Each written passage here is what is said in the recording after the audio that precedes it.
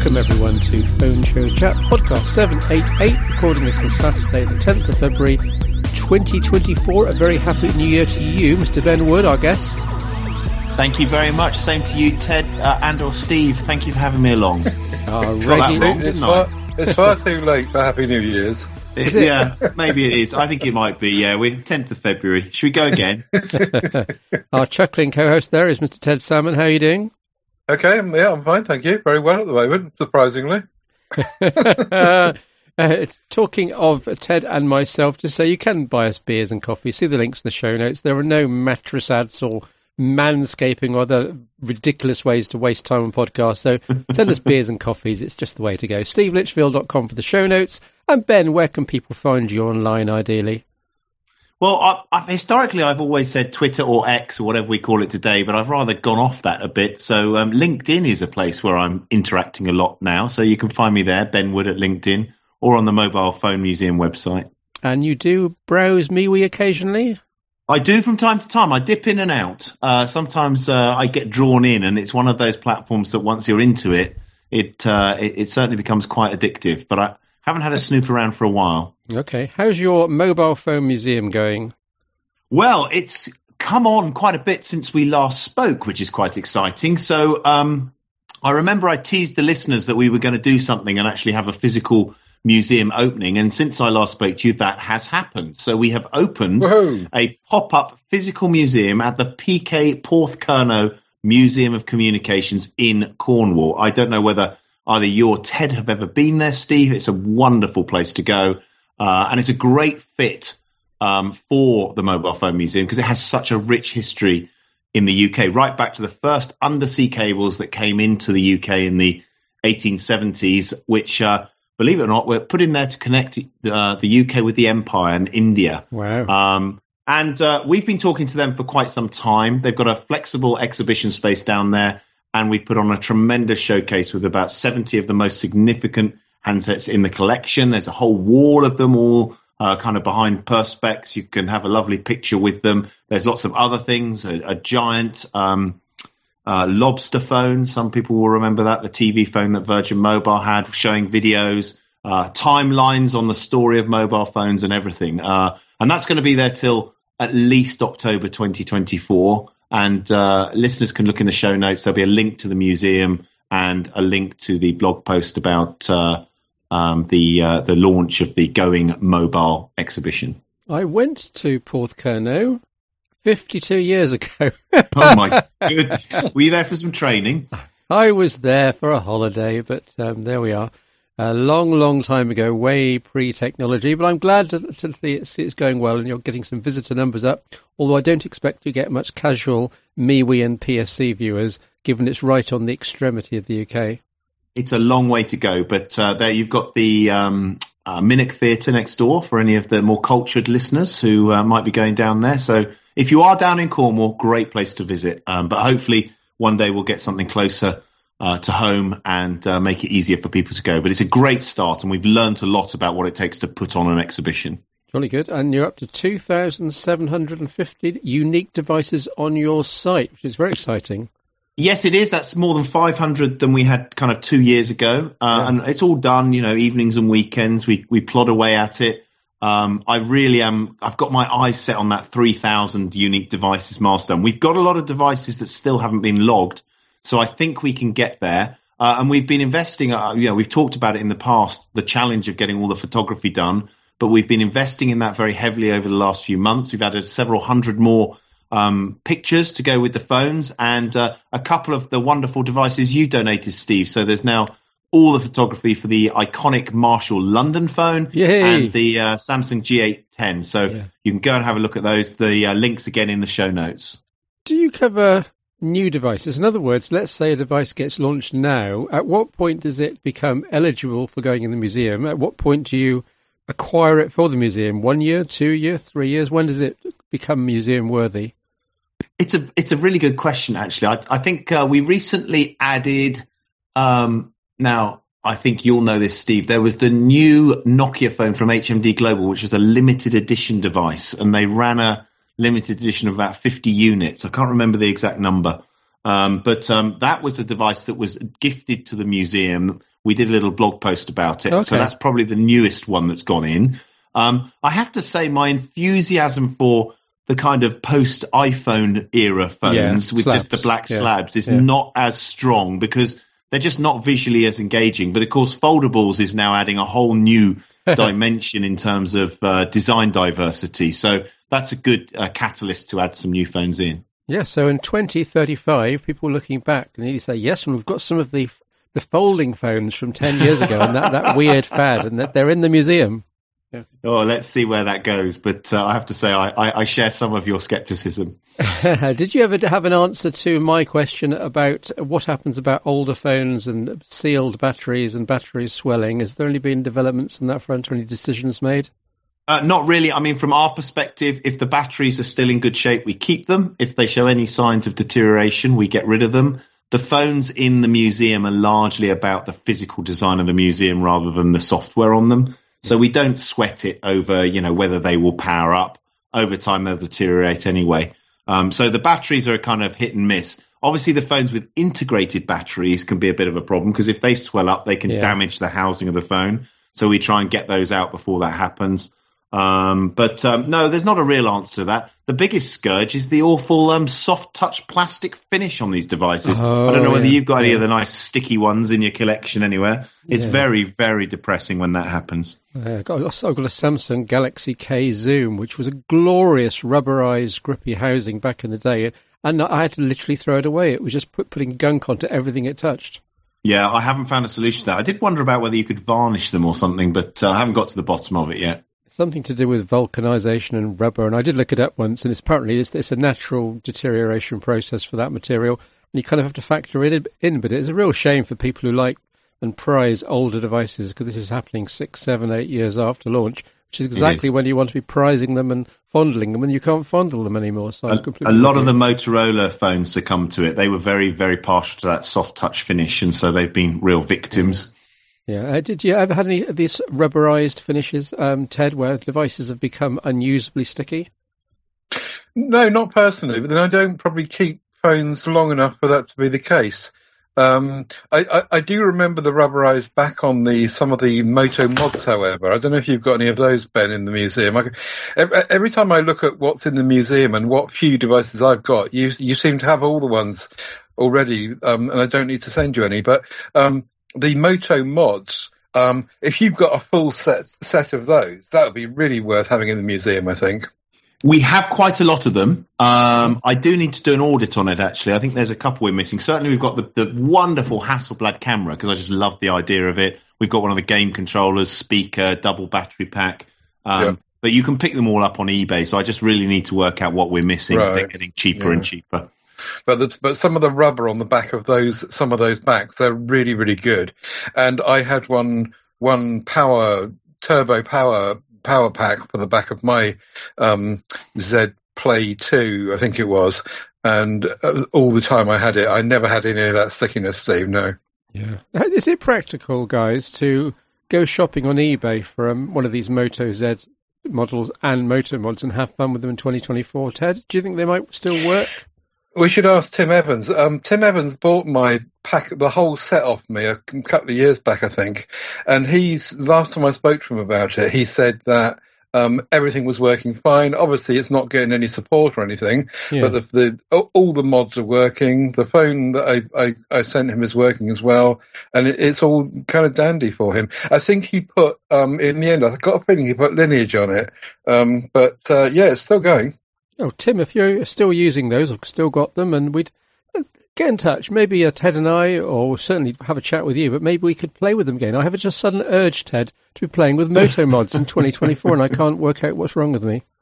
He's very attached to them. He might have trouble. We'll just chat to him on air then. Tim, come on the show again, and we'll find out how your beloved Moto Mod collection is getting on in the current day. Did you go to CES, Ben? I didn't. I've somewhat given up on CES, if I'm honest, Steve. I've got to the point that it's just not the phone show it used to be. And even some of the other stuff that I look at and kind of connected devices, there's not so much there. The key highlight this year seemed to be these transparent TVs from LG. and Samsung. Yeah. Goodness knows why you would want one, but they seem to be the eye candy in terms of technology at the show. But I did, talking of events, I did get to the Galaxy S24 series launch in London. So there was an event in San Jose, but quite frankly, I really couldn't justify flying all the way out there to watch something here. So they had a lovely event down in by the O2 and a really spectacular drone show as well. I've put some pictures in the show notes here. You can share them with the audience if you like of the drones. It was a super evening.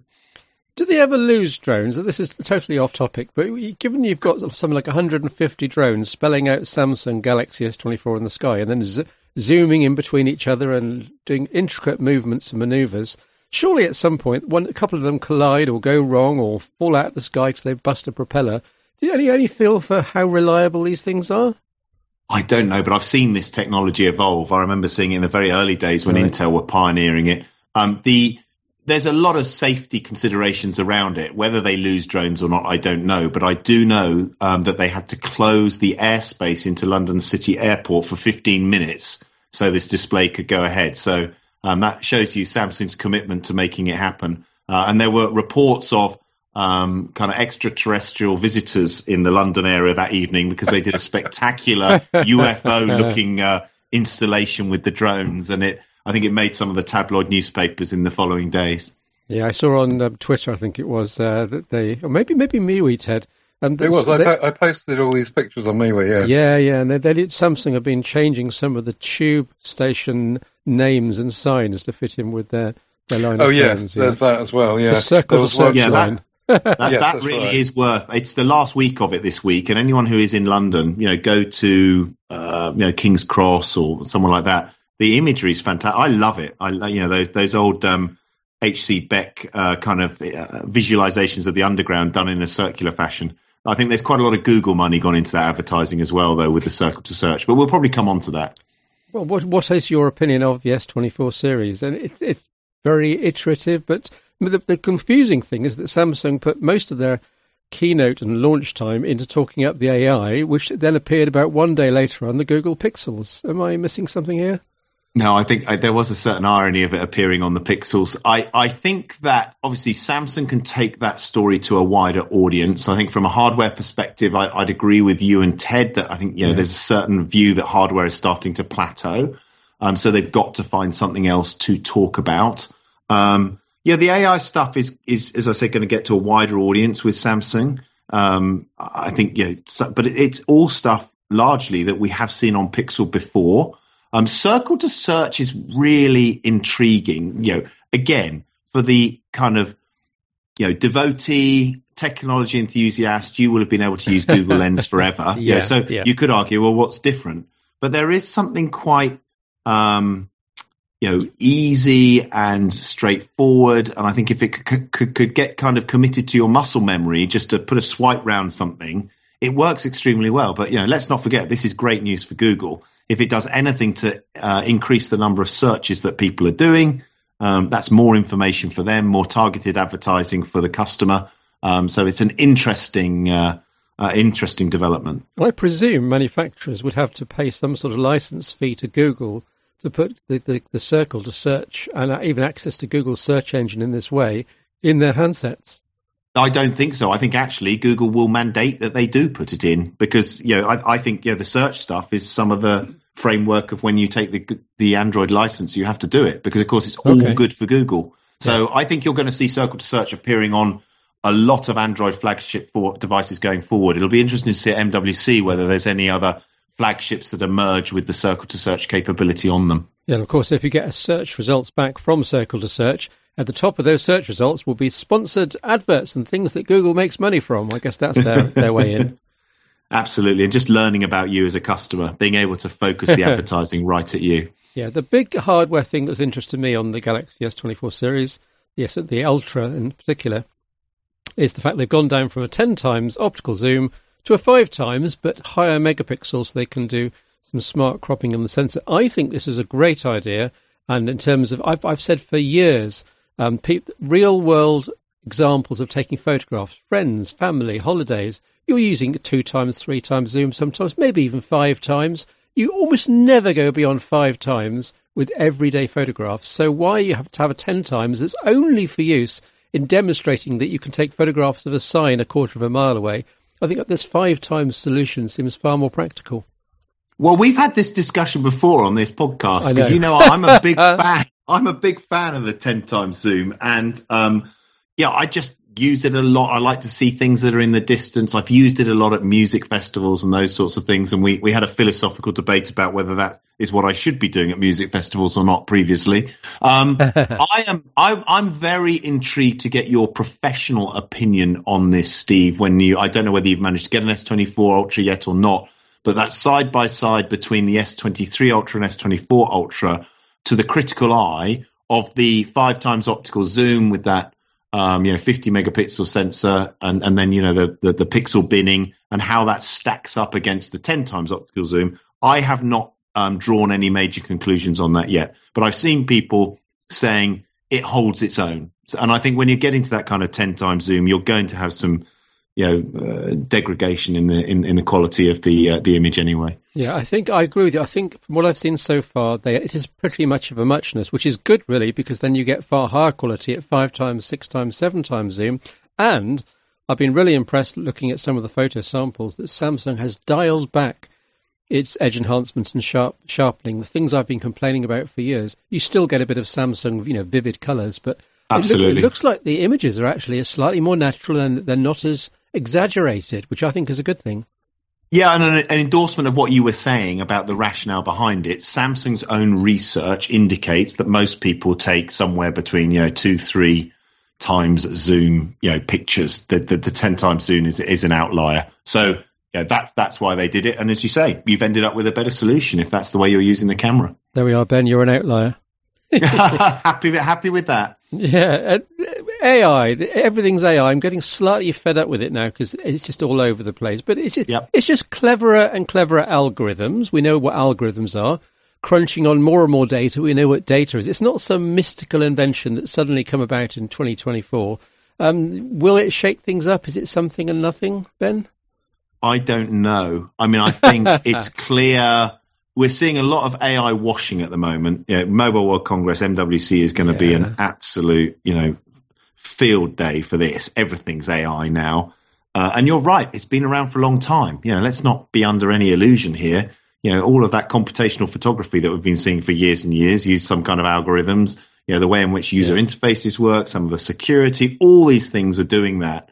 I think the challenge for the phone makers is going to be to get off this kind of AI thing and actually just talk about the benefits more, because I think people are going to tire of AI, and in some cases it's quite negative. I've seen research that consumers immediately jump to the kind of the Matrix or the Terminator and end of humanity, and AI is not a good thing, which is pretty ridiculous. But I think it's going to be more about experiences, and I'm very keen to see how that's articulated. And it's interesting that Apple have shied away from talking about AI too explicitly, although on the recent earnings call Tim Cook did talk about it.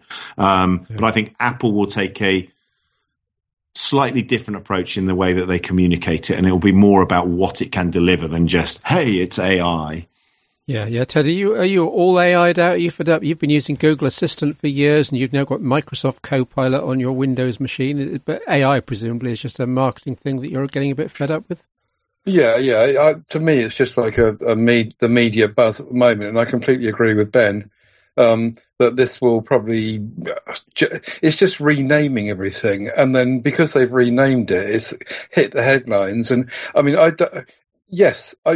we've been using AI for years. It's just that they've wrapped it up into a kind of buzzword kind of thing, and everyone's on it, including governments and government departments, and the whole world has just kind of said, we need to be a part of this. And from all sorts of corners of the globe, everyone's worried about it, excited about it.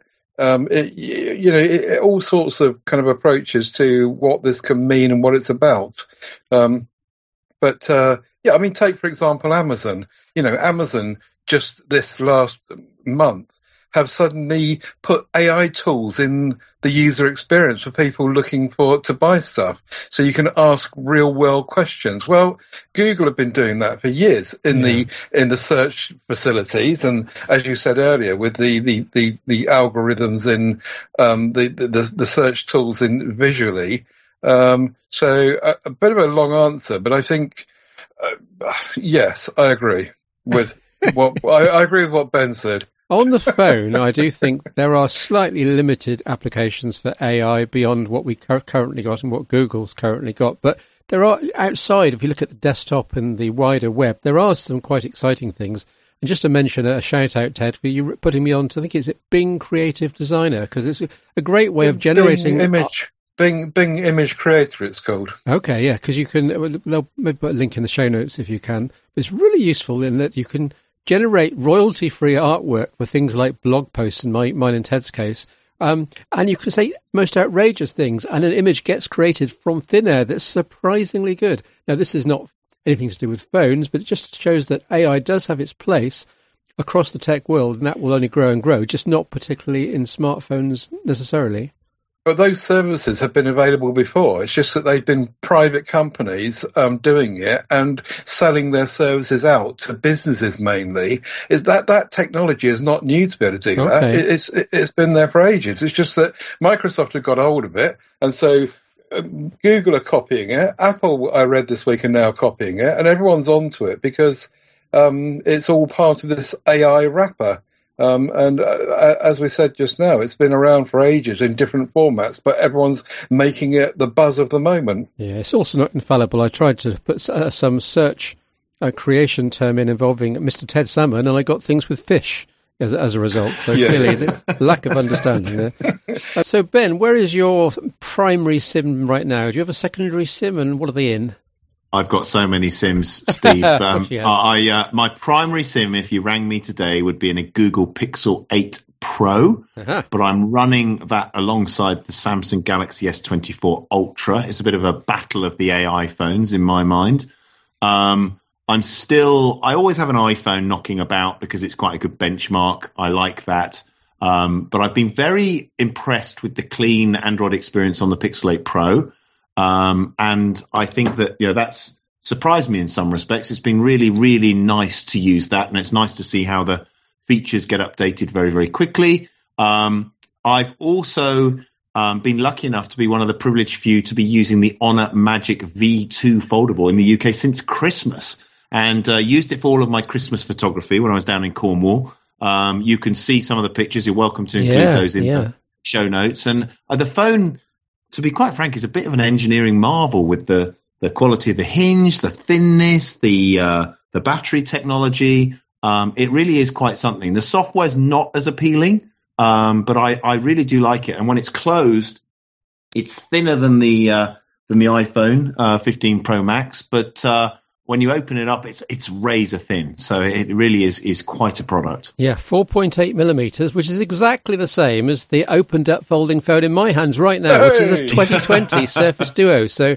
3.5 years before the Honor Magic V2, I had a 4.8 millimeter thinner phone, which is actually yours, Ben, just by the way. Thank you for the loan. What? I grabbed the Surface before the call and put them side by side, and I couldn't believe, I was like, no way. Yeah. And you're absolutely bang on. It's astonishing. But foldables is interesting. I think the nice thing about the Honor Magic V2 is the fact that it's not like the kind of Samsung folding device or the Samsung Fold, Z Fold, which is more like that kind of TV remote control, long and thin kind of style. It's more like a normal, in inverted commas, kind of smartphone. It's not as thick either. So you've got basically a normal phone you'd be used to, but then all of the utility of being able to open it and have that kind of mini tablet feel to it. And so I've been super impressed. Other products out there, the OnePlus Open is a very, very intriguing product as well. I've played with it, but not had a long period of time with it. And but that was a phone that caught my eye as well. How are you feeling in terms of, and I know this is a subject we keep coming back to, the durability and the long-term viability of these devices? I hang out on Reddit in the Surface Duo and the Pixel Fold and the OnePlus Open forums, And I wouldn't say there's a litany of people with issues, but there's certainly a steady stream of people whose folding screen phones have broken in some way and they're having to be sent back to be serviced by the relevant company. It's so hard to tell. There's no question that the build quality and the resilience and robustness of the latest crop of products is excellent. I mean, the Samsung products in particular. Yeah. I know that Ted's been using the Z Flip 5, I think, without any kind of protection around it, no case or anything. And I think that's testament to, the fact that there's a certain level of confidence in the device. But even with all of these tests, every time someone launches a new foldable, it was 200,000 folds, and it was 400,000, then it was 1 million. I just don't think we know until, time goes by and these get used in real world scenarios. And it's one of the challenges with the products, because it means that their trade-in value is marginalized a little bit. You're not going to get as much for a 2-year-old folding phone as you will for an iPhone that costs the same price at the same time.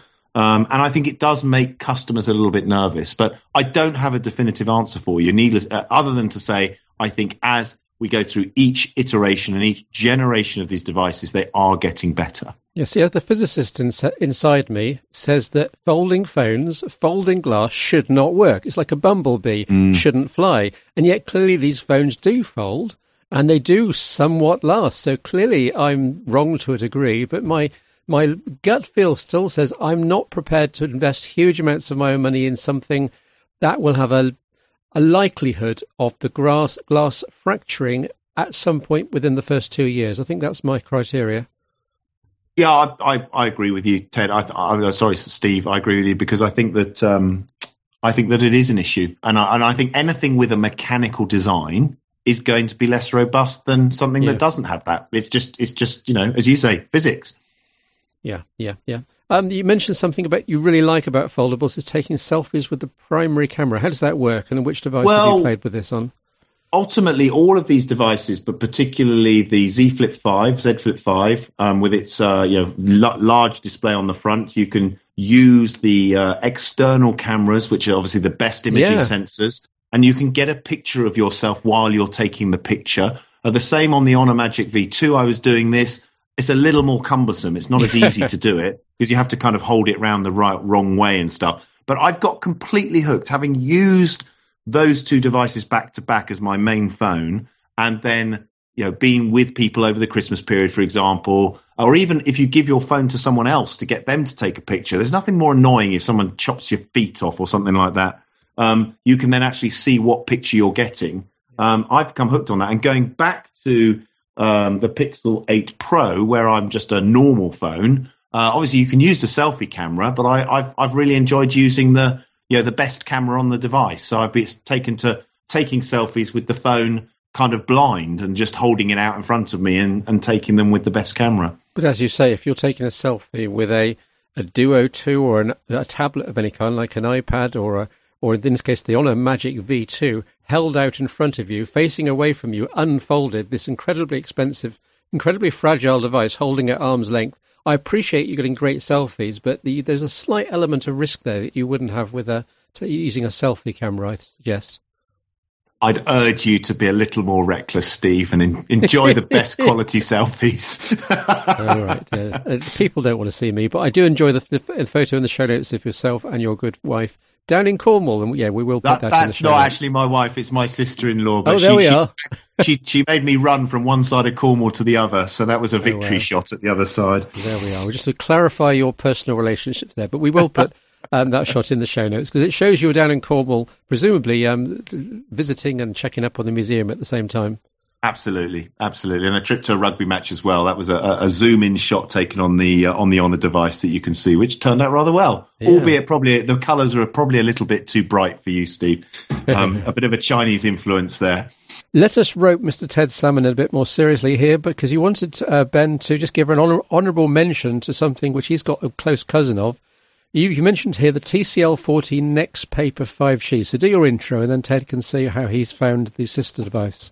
Well, what a cracker of a phone. I mean, we are very lucky in the world I live in. I'm very lucky that I regularly get access to the top of the range devices. But this one came across my desk, and I just love it. I can't believe you can buy a phone for £168 today on Amazon. Usually it's £189. Wow. And I put this phone into people's hands who are extremely knowledgeable about phones, pass it around a room or whatever and say, how much do you think this phone would cost? And they regularly tell me at least double that or more. 50 megapixel camera. But the thing about it is the screen. And Ted, maybe you want to talk about that. It's got this kind of e-ink-like display, matte display, anti-reflective. I love it. Yeah, about a month ago or so, this is another Tim Evans link because it's his phone. He sent it over to me. And about a month ago on the show, I kind of did a bit of a dive on the device.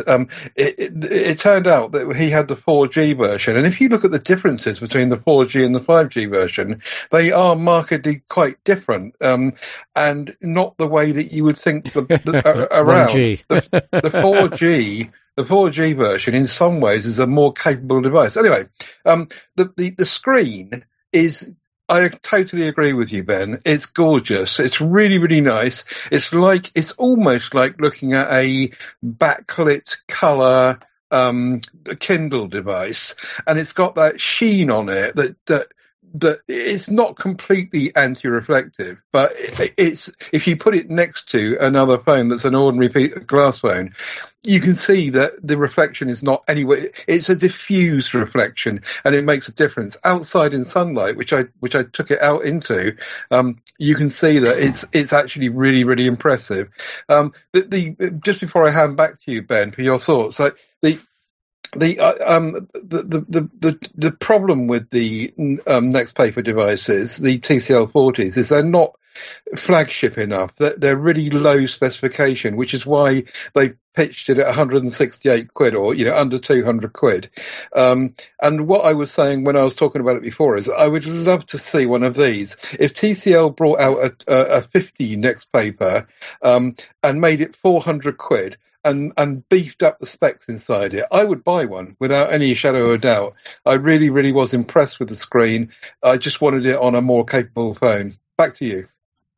I agree. I'm very interested to see where this technology goes. I think that TCL have been surprised by how successful it has been. I spoke to Argos are selling it, actually, believe it or not, and Sainsbury's Argos, and they're having huge success with it. I think that everyone was really concerned. It was a really tough thing to sell off the page on a website or something, because unless you actually see it, it's really hard to understand what it's like. But it has resonated with people. And, wouldn't it be fun if it actually did have a bigger spec in it? I'm seeing the TCL team down in Barcelona at MWC. I will send your recommendations to them, Ted, and let's see what they say. Yeah. I think the company probably knows that, and they're dabbling with it to see what the reaction is. And as you say, if the reaction so far is that good, and I didn't know that till you just said it just then hopefully they'll take it forward and they've already made an 11-inch tablet Next Paper, and apparently Indeed. That's selling really well. I haven't actually seen one of those, but those who have and those who've reviewed it are all saying the same things. Really, it's a really interesting technology. Yes, it's a great sales store. I was out over in Ireland a couple of weeks ago, doing some mystery shopping there, and they were selling the Next Paper tablet, and it's a great product. They really love talking about it, and there's a lot to talk about in terms of, easier on your eyes and those sorts of things. Good in daylight, in sunlight. So very good.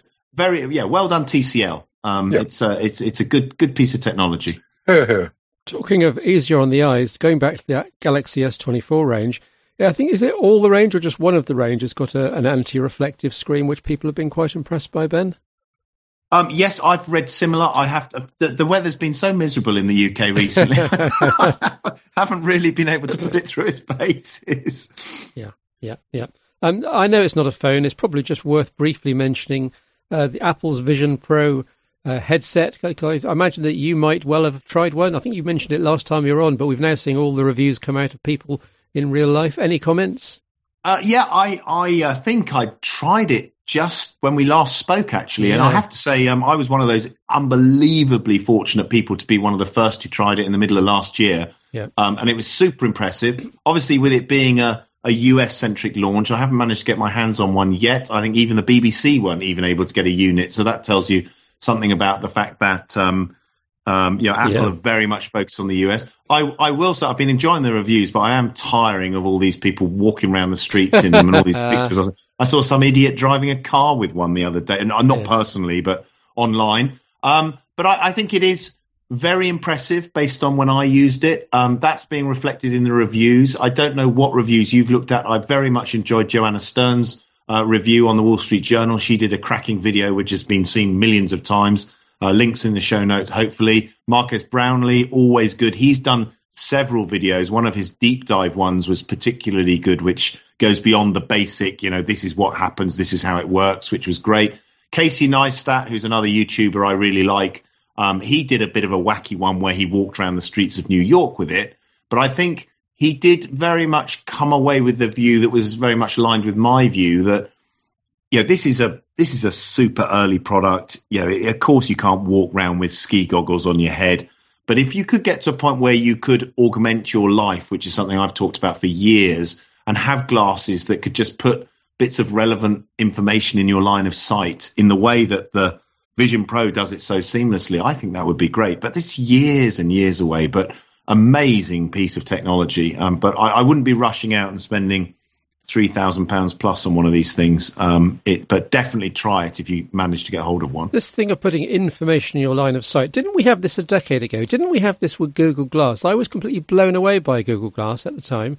And I've no idea why people never caught on. People would quote privacy concerns, but these days, in 2024, we now take cameras everywhere just for granted. So maybe Glass was just ahead of its time, in which case, why the heck doesn't somebody bring back that kind of hardware with slightly modern internals? Surely that form factor is where we need to get to with things like Vision Pro. I think when you've tried Vision Pro, you might see a little bit more where I'm coming from. So I think Google Glass, absolutely. It will always be, one of the devices that was the DNA for kind of, head-worn technology. But it was just so difficult to even see that little screen when it's just kind of floating in front of you in, the hyper resolution that Apple's offering. It just unlocks what that could be. And even with the latest waveguide technology in glasses from people like Vuzix and X-Real and others, we're still a long, long way from being able to deliver something that will be good enough. So you're right. The DNA lies in Google Glass. There were some interesting things done there, but the Vision Pro takes it to a different level in terms of the experience and opening your mind to what's possible. Yeah. Apparently, you're loving our new Bygone Beauty slot. We'll come to this later in the show, but I've just emailed you across, Ben, some text for the N86 8 gig, which we did 2 weeks ago, and the Nexus 5, which we did last week, and we've got another one coming up in a moment. So we're going to start linking to your mobile film museum to the specific phone page each week, which hopefully will benefit you and also benefit ourselves, and you're a fan of the slot. I think it's wonderful. I couldn't believe it. So I've been catching up on the podcast before coming on, and I really did appreciate that you've decided to add this. I think it'll be very popular with the listeners. Thank you so much for quickly or immediately answering my call for help and reworking some of the N86 8 megapixel write up and providing one for the Nexus 5, because in fact it was one of the gaps on the museum. So I think this slot dovetails very, very well with that. I will be. It's another reason to tune in. Yeah, if you've got devices in your museum, Ben, for which you need a description, i.e. a proper, 4 or 5 paragraph narrative about and story about the device, but you haven't got one to hand, or you didn't get hands-on experience, then we can put it out to our MeWe membership. I'm sure for many of those devices, there'll be people who say, yes, okay, I'll write something, and you may get some text written for free and of good quality. That would be great. I mean, certainly I was looking, having started this conversation, at the Nexus devices, and there's an awful lot of blank fields for those. So that might be an interesting place to start. Of course, Ted and I have had all the Nexus devices going back to the dot, but we'll try and get a few more people in as well. Maybe we can open this up in a big MeWe thread, Ted. Yes, indeed. No problem. Yeah. Let's move on with what you want to chat about. Ted, what have you been up to this week? Devices in, out, what you want to talk about, and I'm sure Ben will chip in as we go. Well, the Flip 5 would be a topical one, I think, because Ben's got one there as well. And I having got it back in my hand now, I really like the device in lots of ways. The biggest problem I find is what Ben touched on earlier, and that is to do with casing it. Now, I did try, as you said earlier, Ben, to use it with no case on at all. The problem is that the case I bought with it initially, when you try to use the outside screen, the edges are in the way of your swipes on the edges of the screen, and it was just really, really annoying. So, consequently, I was like, right, I'll take it off. Now, you can put an extreme skin on it, and we've got a link up with the Extreme Skin boys that provide those. For me, I don't find mainly the extreme skins to be grippy enough for me. So I'm looking for another solution. And I found one in one of the Samsung's own devices, which has just arrived half an hour before we recorded. It's called the Samsung Clear Gadget Case. At the moment, I'll put a link in the show notes. It's on sale by Amazon UK for 27 quid. It's supposed to be 39 quid. But it's got a ring on the back of it, which you can or you don't have to use. And they're supposed to be bringing some more gadgets to put on the back. But anyway, for the moment, it's got a ring, so you can put your finger through that. But the more important thing to me, Ben, is that on the front, it's one of the very, very few cases I've found that don't pussyfoot around by trying to protect the camera lenses. Yeah. All of these cases, they seem to go round the cameras and then dogleg down. Whereas this one, this genuine Samsung one, it just goes round the outside, that's it, and all of your screen swipes, since I've had this in the last half an hour or so, I can clearly see that it's just like using it with just the skin on. So I'm very impressed with that, and I would recommend, if you're having the same problem, that you try and do something similar if you don't want to use it naked. Well, I have used that case, actually, because I was going to ask you. It took me a little while to figure out how to get that ring thing onto the back of the case when I got it out of the box. It felt like an IKEA instruction manual that came with it. I couldn't quite figure it out. Once I'd done that, it was very good. But I did find it just took it from being that lovely little phone that fitted in your pocket and everything else to being rather bulky. And so I'm rather recklessly continuing to throw caution to the wind and using it, what shall we call it, naked. But I now I've said that on a podcast, the chances are I'm going to drop it and there's going to be some terrible mishap. I reckon what you can do, because I've been thinking about this in the last hour now. I reckon that you could, if you want to, you could cut the whole mechanism away from the back of the device. And so that whole plastic assembly, if I pull the side of the cover off of the device, I'm sure you could just press that out or cut it out or do something. I think you probably could, yeah. But I think you're right. I think it's great that you've got an original case, and I think you're certainly right about the utility on the front. You need to be able to interact with that screen, and it sounds like it's doing a great job for you. It is. I'm really impressed with the difference. And I just can't believe that Amazon is littered with cases, and yet not a single one of them that I could find doesn't have this nanny state going around the cameras island. I don't know. Anyway, I've been enjoying having that back again. Yes, absolutely. And I've been kind of finding out ways to mostly use it positively. The flex mode I find to be really interesting. We did touch on that last week, and once you kind of turn that on in the labs, which we discussed last week, you can get lots of applications running on the bottom screen when you fold it, which is really useful. You can even get a virtual mouse if you want to. I mean, some of it feels a bit gimmicky and a bit unnecessary. I mean, this is not a big tablet that when it's open, it's only a phone, for goodness sake. But in any case, it's good fun. And using in the coming days, I shall be testing it to see if I shall use it more now, as I've got a case that actually is working for me. I thought you'd had enough of Samsung for a while, so within a week you're back on them again. Well, you know what I'm like. When the Pixel update came through this week, I was back on the Pixel for 24 hours. And so when I find something that is... I forgive Samsung for everything for a little while, and The trouble with me and Samsung is that I get bored with it really quickly. So I play with it, set it up, and all the bells and whistles, the One UI, the good lock, the whole thing. And then once I've got it all set up and it's all working nicely, I just get bored with it and I head back to something else. But then when the next Samsung device comes along, I'm back on it again.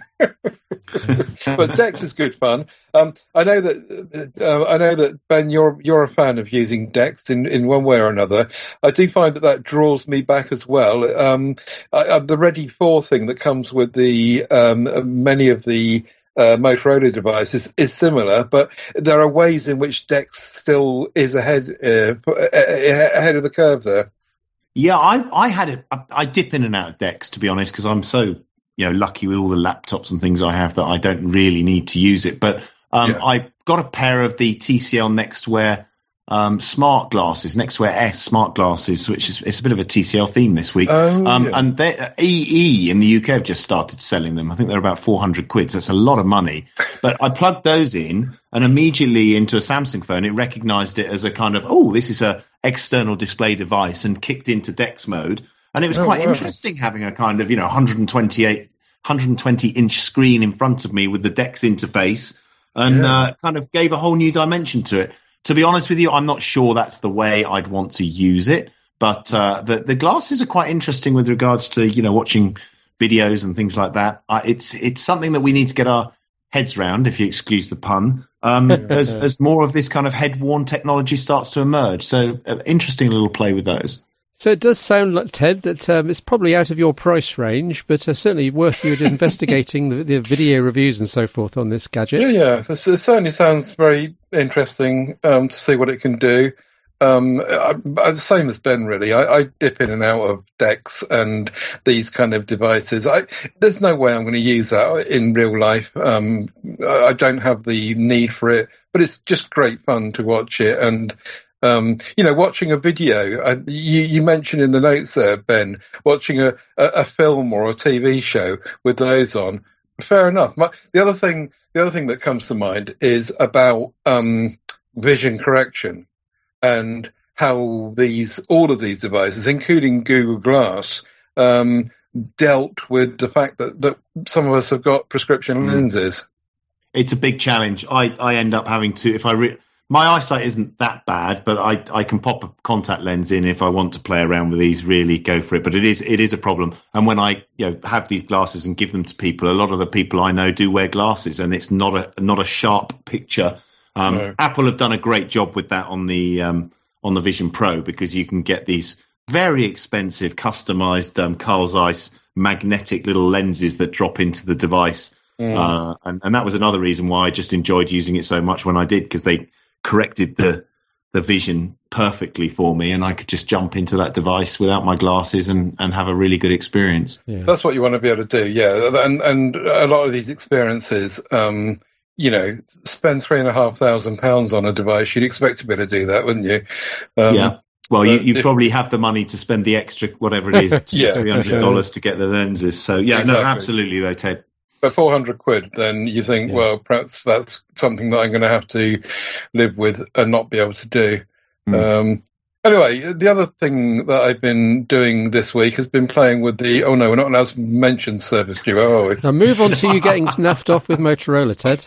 Oh, okay, then. Motorola Edge 30 Ultra this week, amazingly, got Android 14. And I really didn't expect it to be in February of the year. Last time on the flagship I had, it was all but a year later after Google released it. But it came down, and I was really excited about that.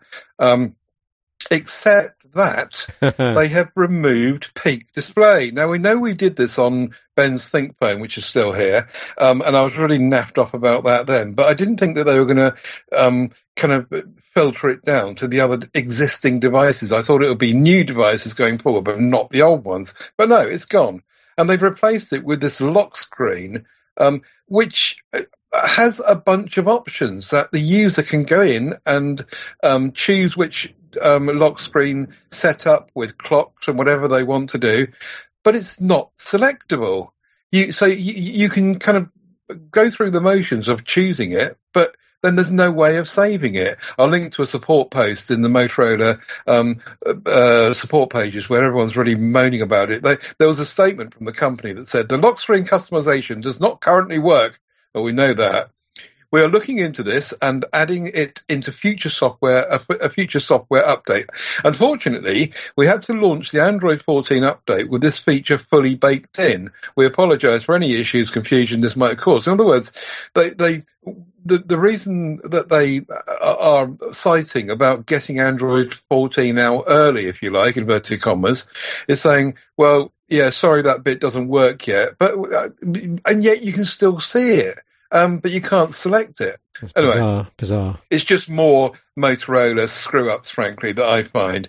It's a real shame. Some other users, incidentally, are reporting that NFC is broken too. But in actual fact, I took it to Tesco and used it. It was fine. Some of the other Android 14 stuff is working, like flash notifications, either with the flash on the back or the screen lighting up, all that's working. And I tested thoroughly Ready For with all my devices, and it's working exactly the same as it did before. So that's good. They haven't screwed that up. It's just this whole peak display thing, which is a real shame, I think, because it was such a good feature. Okay. I have a feeling, Ted, I know you wanted to chat about Sony as well, but I have a feeling that the next PSC will be somewhat Sony heavy because Sony are sending across their Xperia 5 Mark V, which has been quite exciting because I will get a decent playtime, and then so will you. Just a few comments. I did a briefing with Sony a couple of days ago. It's a shame, really, that they're sending across this device 5 months after launch. But hey, I think we'll still get value from it. People do like our long-term reviews. And it was launched on Android 13. It's now on Android 14, so we'll be reviewing it in place with the new version of the OS. Just a few notes from the briefing. They did talk up DSEE quite a bit, so maybe we should try that more. They make bold quality claims. Do you remember DSEE? Yeah, the DSSE, if you turn it on and you're using Sony other equipment, you don't need it on, basically. Okay. If you've got, say, a pair of XM4 headphones, the DSSE is pointless to put on because all of that technology is built into the other hardware. But if you're using the phone with a crappy pair of cheap headphones, then if you turn that on, you can upscale some of the content and it will make it feel better. But to be honest, I found that the difference wasn't that huge. Yeah, as far as I understand it, DSE upsamples existing music, and the chap on the briefing was saying yes, and it reinstitutes details that were lost in the original compression. I was thinking, no, that's not how compression works, mate. But I did agree that I would try it a bit more than I tried it on the previous Xperia. So have you much experience, Ben, of Sony headphones in recent years? I haven't, to be honest with you. It's somewhat passed me by, but I hear good things. Yeah. The existing limitations on these Sony phones that we found in the Xperia 1 and Mark V and previous devices, so no stereo mic support, still a 10-minute limit to Music Pro, all of that is still there. But hey, there are updates to come. I think we'll have this review device for a couple of months at least. The lossless 2x zoom on the main camera is kind of a replacement for the 2.5x zoom on the Sony Xperia 5 Mark IV, which you've still got there, I think. But then there's a kind of a gap to the larger and much more expensive Xperia 1 range with the up to 5.2x variable telephoto. So I think it kind of makes sense there. We can kind of see their logic now. I know the numbers are the wrong way around, but the 10 series at the budget end, 5 series in the middle, and then the 1 series at the top. And the prices to match this, and things are nicely spaced out now. Yeah, I guess so. But as always, I'll leave the photography stuff to you. Yeah, the video creator utility I was completely moaning about because it had jangly music all over my nice videos. Apparently there is a custom edit facility that I hadn't spotted, so I will play with that and report back. No doubt in a handful of YouTube shorts coming your way very soon. Interestingly, this is the RRP for the Xperia 5 Mark V is £800, including VAT in the UK. I seem to remember, Ted, that the Mark IV was £900, so there's a manufacturer actually bringing the price down significantly year on year.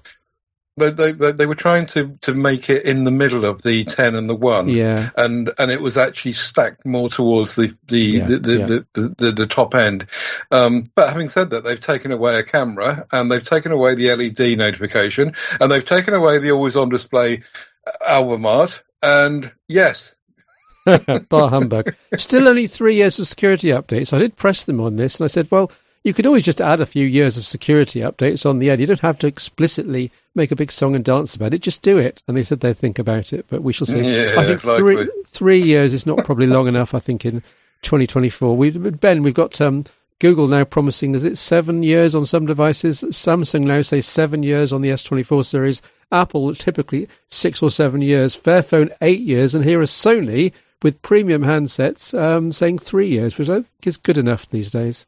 No, I don't think so too. And I think I saw I think the CEO of OnePlus, if I remember correctly, was talking this week about, Ted will probably know, that they was like comparing a phone to a mouldy sandwich or something. And the filling, the outside might look all right, but the filling goes off if you leave it too long. And I thought that was a pretty poor excuse. There is a move towards more software. It's got to be done. It's the right thing. These devices last longer. People are going more premium on devices. They expect the software to last. This is going to happen. What OnePlus was saying was that that your battery's gonna knacker and your software's gonna run out and blah blah blah. There's no point in offering a long window of support like that, because by the time you get there, all sorts of things will be going wrong anyway. That's what OnePlus was saying.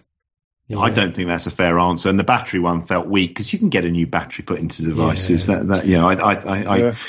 Anyway, there we go. That debate will continue. To be fair, Ben, that was Fairphone levelling that at OnePlus.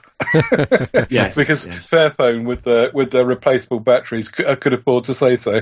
Yeah, no, that's very true. Very true. I contend that there is a sweet spot. I agree that if you take a device and you say, okay, we're going to give it 10 years of security updates, in 10 years' time, things and the applications will have grown and everything will have degraded in the hardware. And okay, 10 years is clearly ridiculous.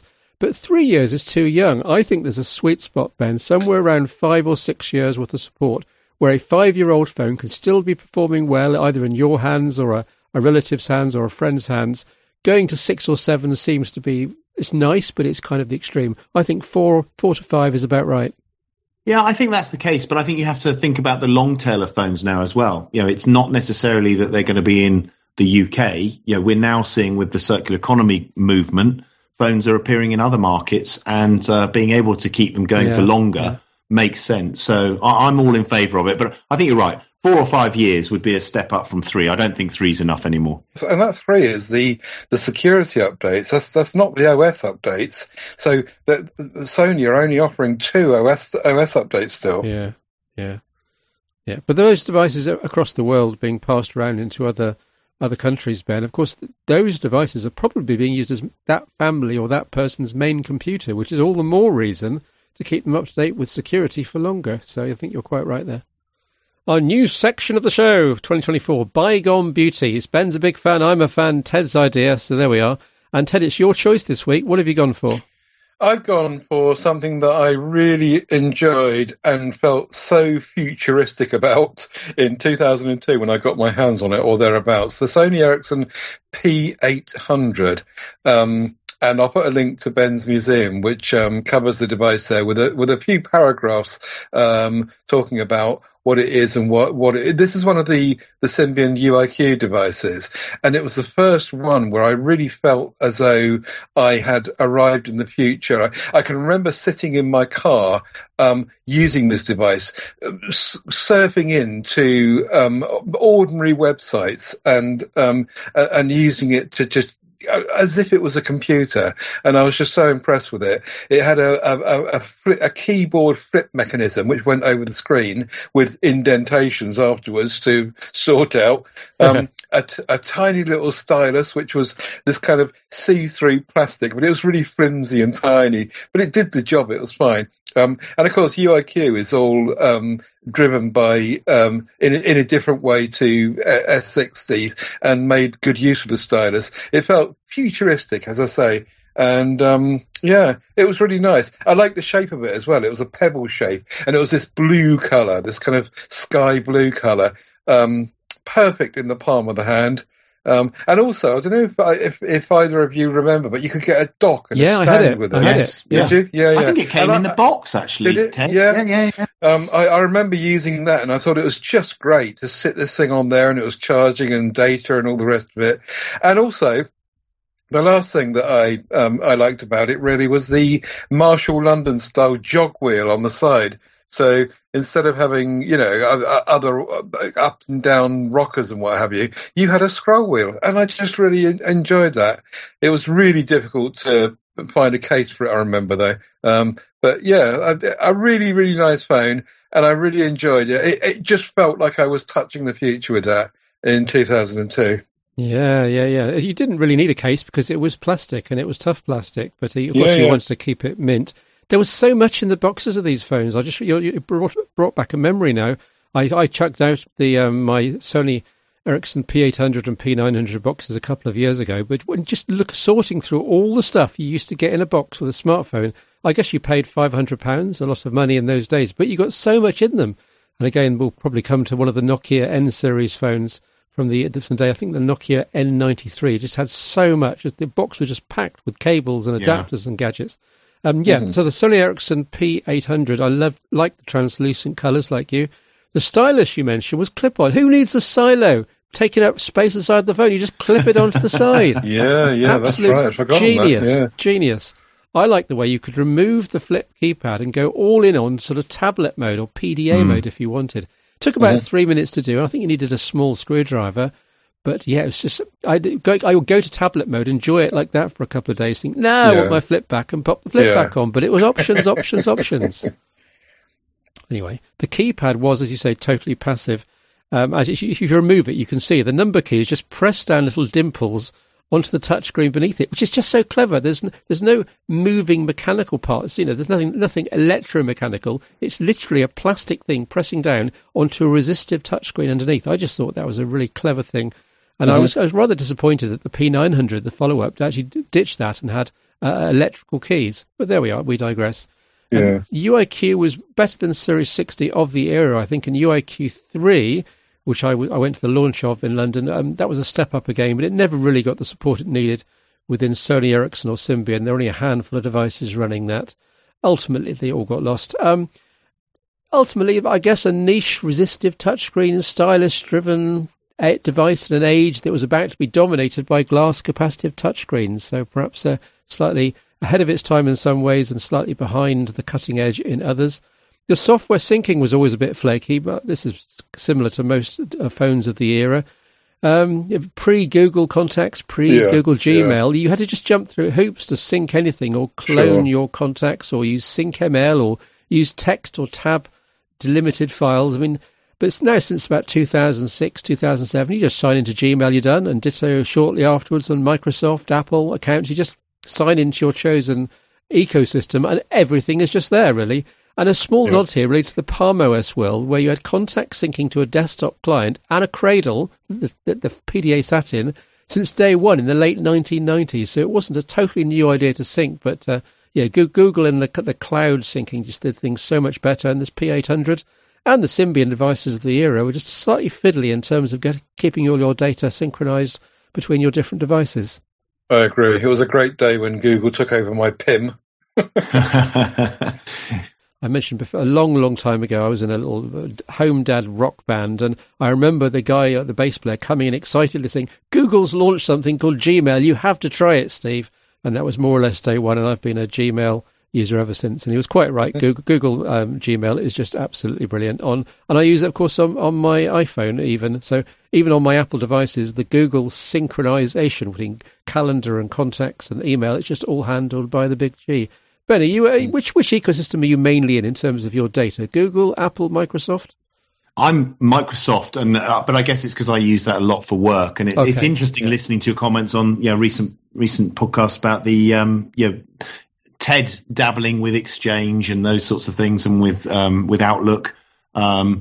It's just what I'm familiar with, so I use that. But on the P800, very, very enduring design. People who had them absolutely loved them, and of course we went on to have the P900, P990, so it wasn't a one-hit wonder. But the P800, one notable thing on that, because I think you've covered it all, was it was featured in the James Bond film Die Another Day. So it was one of those Sony Ericsson phones that made it on the big screen. Which was the James Bond film that had the one of the Nokia communicators in? I think you might be confusing that with The Saint, which was had the Nokia 9000 in it with Val Kilmer. All right. I'm going to go and rewatch my James Bond films and try and spot classic smartphones that I can put into bygone beauties. I think that's the way forward for my next week. Photo of the year winner, Ted. We've got a winner for us. Yeah, photo of the year winner, which we actually did talk about when it won the July Photo of the Month competition. So we don't need to go over that again, or we'll be in trouble. But yeah, congratulations to Mark Mocken with his shot Little Boat, voted by the members of the MeWe group as the photo of the year for 2023, which he took with the Pixel 7 Pro. So well done to you. It's a cracking shot, as well they all 12 of them. And it was a hard choice for the people there. The photo of the week I've chosen, as we've already covered the Little Boat one before, is a photograph of, I wanted to take this opportunity to point out the vast difference between posting family album cat, dog, pet pictures in the group as opposed to super artistic images like this one, portraits often where the animal is the subject. I'm not getting at anyone in particular here, but there has been a move towards in the group people just doing that, using it as a pinboard for stuff that should just be a family snap album and not artistic. So I was really pleased to see this one by Dave Rich, who was using an iPhone 13 Pro Max, which is a really super portrait of his, presumably his dog. And it's just sat there and it's been framed up. It's looking at the camera. It's very, very central. It's got one paw on a table or a chair in front of it. And it's just a super portrait. Frank Neidhart has titled the photograph for Dave, Dackelblick, which I can't remember what it means now, but it means something about dogs. And yeah, it just makes a real good change. We're not anti-pet pictures, anti-dogs and cats, but just make them really artistic and well done like this has been. Any thoughts, Ben? Oh, it's a cracking shot. It looks like one of the ones that Apple use when they do all the promos of the pictures you can take with the phone when they launch them. Even the reflection in the eyes. I love it. I love the way the paw's on the table as well. Really good. Yeah, I thought at first Dackelblick might be a translation of the word Dachshund, but of course Dachshund itself is a German word. And I've cheated. I've looked it up on Google's AI, and it means innocent look. So it's a Dachshund looking very innocent. Yes, it's a lovely shot. Good. Yeah. Frank did explain what it meant, and I thought it was something different to that. But it's in the MeWe group, so go and have a look. But yeah, good stuff. Well done to Mark Mocken for last year's photo of the year, and also to Dave Rich for that super portrait. Also on MeWe, our wonderful MeWe forums, is PSC Classifieds, and you've got a few picks for us, Ted, and a few swaps. Yeah, the swap shop bit is, we don't often see these, but there's a couple this week. Someone wants to, they've got an iPhone 14 Pro Max, 512 gigabytes in purple, in excellent condition, and with some cash is looking for a swap for a Samsung Galaxy S24 Ultra. Similarly, someone has got a Samsung Galaxy S24 Ultra, 512 gigabytes in titanium silver, and is looking for a OnePlus 12, ideally in green. So yeah, don't be afraid to do some swaps and stuff in the group. It's not just about buying and selling, but I got 4 other picks. The Samsung Galaxy S23 FE, 128 gigabyte, 8 gigabyte version in cream, brand new in box, 370 quid. And there's a good reason for that. So check out the listing in the group if you want to know the details. Pixel 8 Pro, 128 gigabytes in bay blue, boxed, excellent condition, 575. A Motorola G54, 256 gigabyte with the 8 gigabytes of RAM in indigo blue. That's a nice looking phone. Sealed box, 160 quid. 160 quid. That's down in the TCL territory, that is. iPhone 15 Pro Max, 512 gigabytes, 970 quid. That's in white titanium, 512 gigabytes, as I say, fully boxed and in pristine condition. So the usual question, Ben, someone else's money, what do you fancy? That's a really tough one because it depends what you want. I've been that, and I usually just jump on this one when you ask me this. I don't know. Let's have a go with the Pixel 8 Pro because, quite frankly, it's quite fun at the moment. There's lots of new features on it. It'd be a good one to dabble with. Uh-huh. I'd probably jump on that S23 FE, the Samsung, because I'm on a bit of a positive spin with these mid-range Samsungs at the moment. I just recommended the A54, I think it is, for a friend, and she's going to buy that. And these current £300 or so Samsungs are the equal of the Samsung flagships of 2 or 3 years ago, and with vastly less money and outlay. So I'm just a big fan. So I'll go for the Samsung there. Okay. You have no prizes for guessing what I'm going to go for. The Motorola G54. the thing is, 160 quid. That's cheaper than the TCL phone we were talking about earlier. And that G54 is a really capable device. Okay, it's not flagship, but it's not far off, and that's been preferred by some people to the Edge 40 Neo, for example, which is this year's kind of thing in that kind of price territory. So that would be my pick. So anyway, there you go. PSC Classifieds Group is where all that happens. If you want to join in on that, then do send me an email, Ted Salmon, and we'll talk about that because we do control the membership in the group. Lovely. Thank you very much for moderating all our MeWe groups. They're great fun to be on. They're my primary social network, Ted. So thank you. Yeah. Any last words from you? PodHub UK, usual one. All those social networks, if you, as you say, all our MeWe groups listed out from there, and also our audio podcasts, the whole bunch of those. And if you get lost, it's all at tedsalmon.com. Jolly good. Thank you very much for coming on, Ben. Well, thank you very much for having me. It's always a pleasure. Look forward to the next time. You're such a busy chap. I hate to demand your time, but if you're happy to pop on every 3 or 4 months, then we're very happy to have you. Always happy to.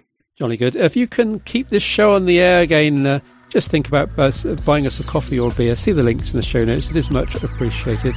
And also, if you like the podcast, recommend it to your friends, rate us on iTunes, all the other usual yada stuff.